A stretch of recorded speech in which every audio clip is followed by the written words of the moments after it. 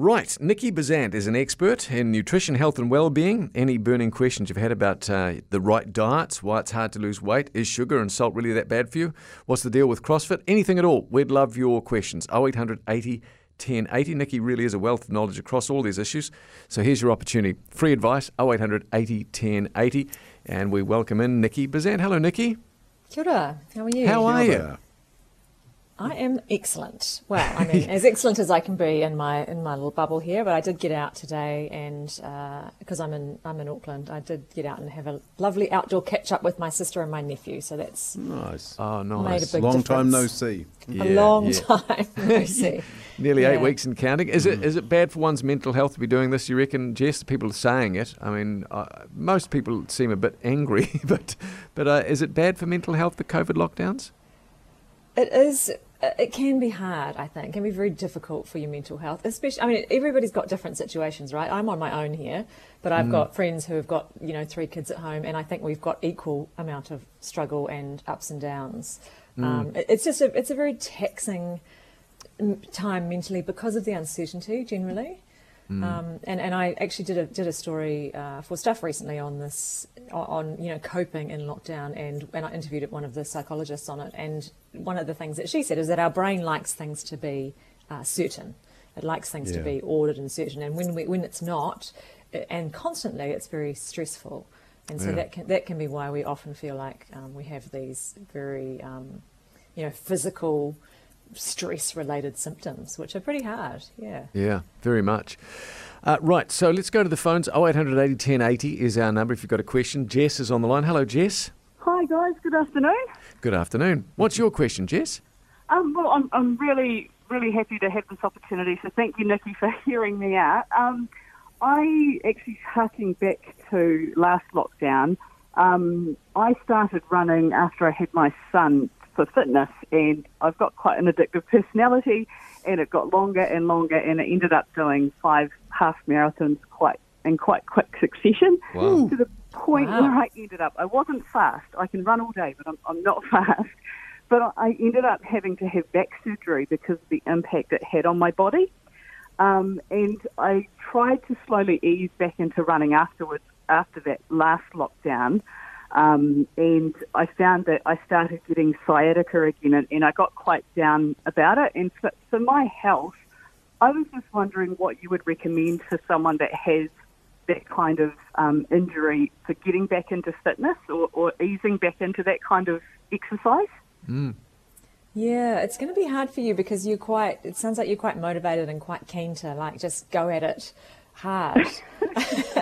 But moderation is not my thing. Yeah, but you're going to have to actually kind of reel it back a little bit, because when you've got an injury, you kind of need to really nurture yourself and not try and go too hard too soon, or otherwise you're going to make the injury worse and you take longer to recover. I know this myself from personal experience. If you try to just go back in there like all guns blazing too quickly, you'll extend the time that it takes for you to recover. So what I would say is, what might be worth doing is just getting on. This is going to sound a bit weird, but get on YouTube. And I know I'm saying this because I've been doing this myself during lockdown, doing online workouts with different people on YouTube. And there's probably quite a lot of low impact exercise that you could try. And if I bet you that if you look on YouTube and type in low impact workout sciatica, you will find something that you can do, and that will make you feel better and help you with recovery. I mean, there's such a wealth of good stuff out there.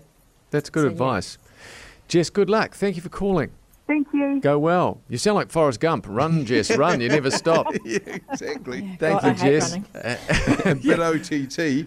Hey, Nikki, Jackson has texted and says, I try and only buy raw sugar, but a friend told me there's no difference between raw, white, and brown, etc. Sugar is sugar. Is that true? Well, as far as your body goes, yeah, that's true. And the same goes for all of those syrups, so like maple syrup and rice malt syrup and coconut syrup and all the different things. They are all sugar. And it's all what we would classify as added sugar or free sugars. So, and actually honey is in that same category, even though, we tend to... we tend to think of honey as more natural, right? Oh, but honey. actually, I thought you said honey, hangi. I was going to say, hang on, I just had one. No, honey, No, honey. Jay. honey. Yeah. Okay, honey. Yeah, sorry. Carry Yeah, on. so all those things, all those kinds of granular sugars, like coconut sugar, that's got a kind of a health halo as well. But actually, all of those things, raw sugar, brown sugar, white sugar, coconut sugar, syrup, all the kind of syrups, it's all basically the same kind of added sugar that we want to limit. And Damn. Yeah, Damn. I know. I thought I was doing good with coconut sugar, you see. Yeah, It's not so good. it's Okay. just sugar. But I mean, and the thing is, we need to try and keep it to 6 teaspoons a day or less. But the many? good news is 6. that's 6 teaspoons. But the good news is that the sugar that's in fruit, for example, we don't really need to worry too much about. And the sugar that's in dairy and other kind of carbohydrate foods, it's not as much. That's intrinsic sugar that's in the food and naturally occurring. So that's Good. a different thing. Great stuff. Thank you, Nikki. We're joined by Nikki Bazant, food and wellbeing nutritional expert. If you've got a question, 0800 80 1080. Good question here on text. What can I do about fatty liver? What is fatty? Is fatty liver just as it sounds?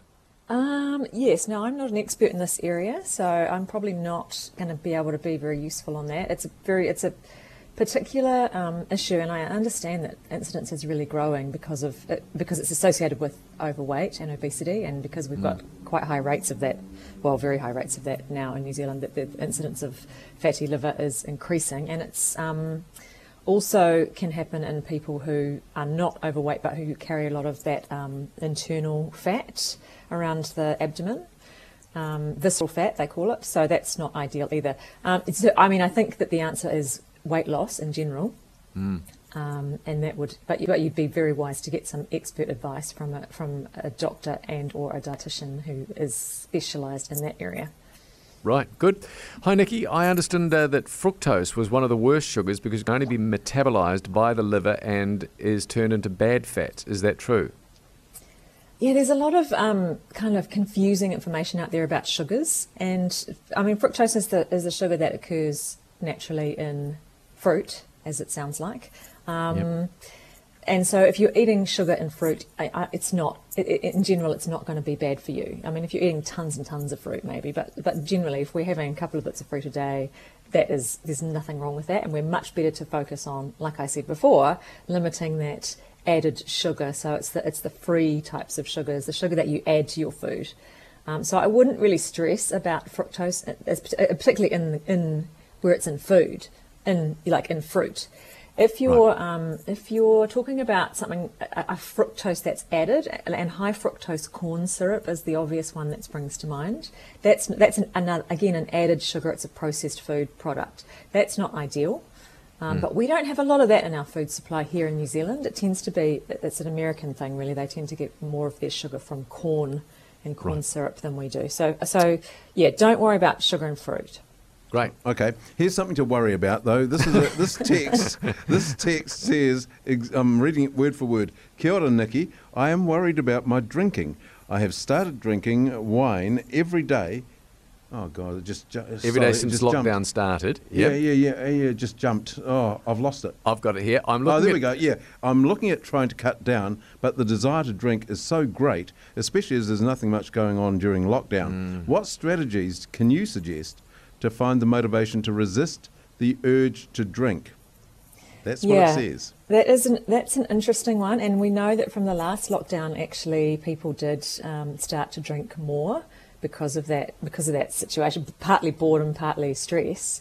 And it's not a good situation. We want to be limiting our drinking and having several alcohol-free days, and all that stuff that we know. Alcohol is associated with a lot of negative things for our health. There's not really any benefit to drinking. Do you drink? I have a small amount of alcohol these days. Well, and I tell you what, this is my rule. This might help this person. My rule in general for normal life, under normal circumstances, is that I don't drink at home. I only drink at home if I'm entertaining. And I drink if I'm out socialising. I'll have a drink.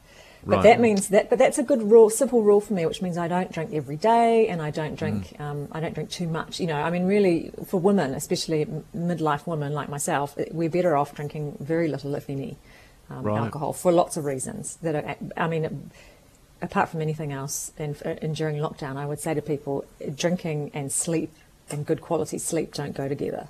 So, Right. Okay. it really messes up your sleep. So one of the things that that you can do is just take the alcohol away from your temptation line, right? So don't have it in the house, or don't have it in the fridge. Don't have it really, really accessible. Just put some obstacles in your way. I mean, it sounds silly, but don't have booze in the house unless you are going to drink it. So go out, make a special trip, buy a bottle of wine. That's fine. But just don't have that bottle sitting in the fridge open, ready to pour, because it's very, very easy to just keep on going with it. Absolutely. Hey, Nikki, this one is actually from me. If I drink, I used to drink every day, actually. I don't now. But the zero alcohol drinks, are they okay for you? Because I stopped drinking because of weight. Yeah.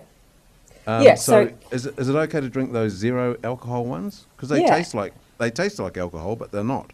I think that's a really good option, because it's satisfying that craving that you have. Like it's kind of a psychological craving. It's not a body craving, generally speaking, unless you're really addicted.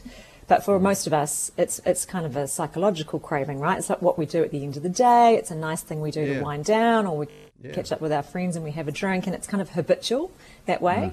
So when you replace it with something that sort of gives you that same feeling as an alcoholic drink, but you're still doing the other things, socialising or catching up or winding down or whatever, then you're getting what you need from it. And and as you know, probably because you would have lost weight when you stopped drinking, right? Did you? Not yet. He's working on it. Well, Nikki.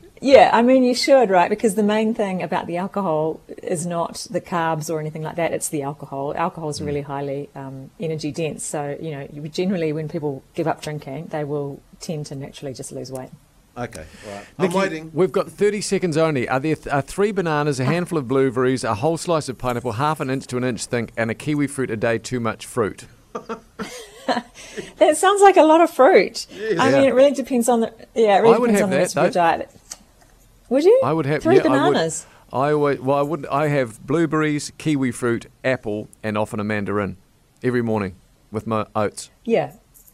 Okay. Is it too So I much? mean, I think that's I don't think that's. I don't want to say don't eat all that fruit, because fruit is good, right? But it just if you're finding that it might be a lot of energy in all that fruit, if you know what I mean. I need it. I'm particularly doing Yeah, so there you go. Then you're fine. So then the guy that's eating 3 bananas plus all that other stuff, if you're in a very active job and you're moving a lot and you find you're burning off all that energy, then I think that's carry on. Oh. Well, that might not be me then. I'm not doing a very active job. I'm trying to move in my seat, though. Nikki, we're out of time, but thank you very much, Yeah. as always, for your expertise. Thank you. It's a pleasure.